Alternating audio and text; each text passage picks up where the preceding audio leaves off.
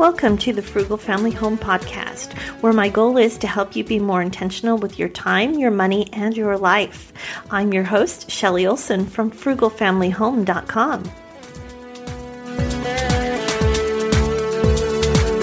Welcome to episode 24 of the Frugal Family Home Podcast. I made a goal at the beginning of this year to record 24 episodes of this podcast before the year's end. And this is it. This is number 24. I am so glad to meet this goal. And now this might not seem like much to you, but it's really big for me. You see, in the past, I've not been good at keeping goals or commitments that I've made to myself. If I don't share it with others, I don't always stick with it. I always start out with the best of intentions, but then my resolve would wane and then I would just quit trying.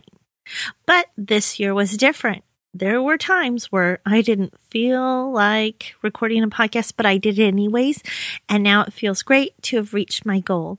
And I just say this to get you into thoughts of what goals do you want to make for the new year or any time of year. Maybe you're like me or maybe you're not. But if you struggle to meet your goals, there are a few things that you can do to make yourself more successful at achieving those goals. So let's get into those 7 tips that can help you stick with your goals so you can achieve them. First, you want to find your personality.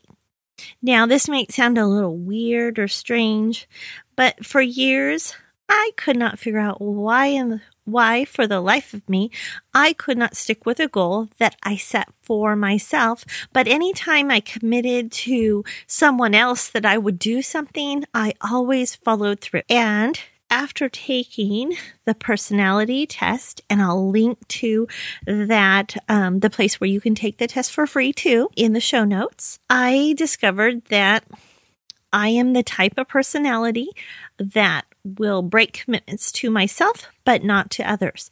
And it was really an eye-opener that this is just kind of how I'm made. And I need some outside accountability to help me reach my goal. And maybe taking the personality test can also help you discover your strengths and weaknesses and know where you want to ask for help and where you can go it alone on your journey to get your goals accomplished. Tip number 2 is to write your goals down. There is just something about putting those goals in black and white that can help you stay committed and motivated to reaching them. When you write something down, you are solidifying your commitment to follow through and complete the task, or in this case, your goal, and do your best to achieve them. If you don't write them down, they'll be easy to forget and as life gets busy. So get those goals written down on paper and you'll have a better chance of reaching them. Tip number 3 is look at your goals every day. And this goes back to writing your goals down. If you have them written down, you can review them every day to help remind you of what you're working towards in a certain amount of time. Every day, either set a time or in the morning or the evening, and just take a look at your goals. And that's all you need to do. Just read through them. It'll help keep them in the front of your mind of working on them each and every day. And so you can take small steps to work towards them. Tip number 4 is to make your plan to reach your goals. It's good to read your goals each day, but it's not good enough to achieve them. You have to actually work towards them. And it's easy to look at a big goal and think, I don't even know how to get there. How am I going to accomplish this? I can't even picture it and just feel like you want to give up. And that's where making the plan comes in to help you.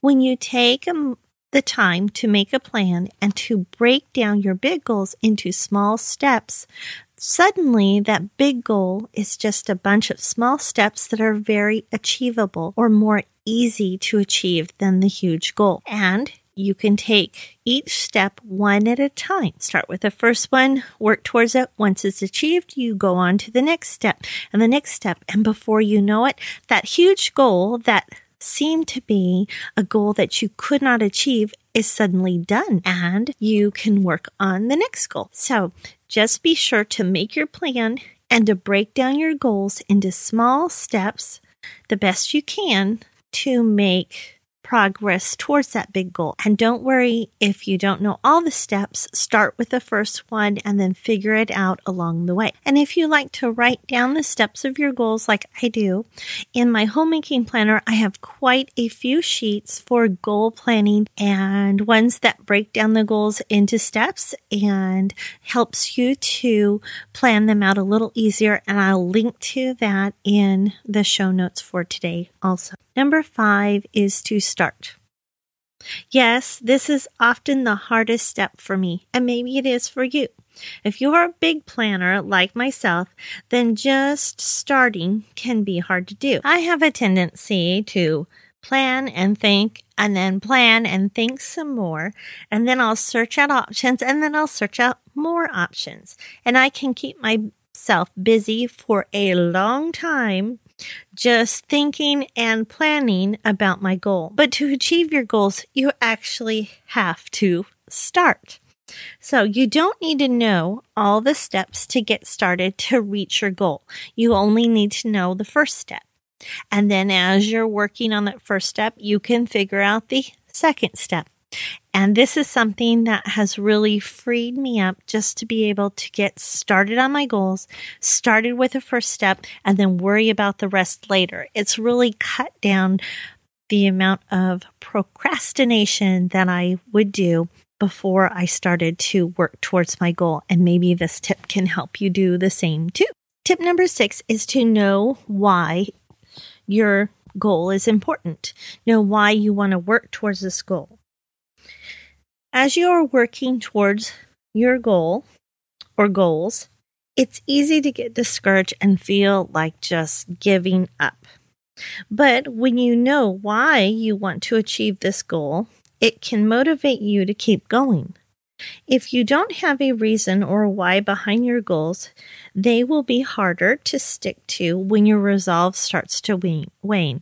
So be sure to think about why this goal is important to you, and you might even want to write it down with your goals that you're working on.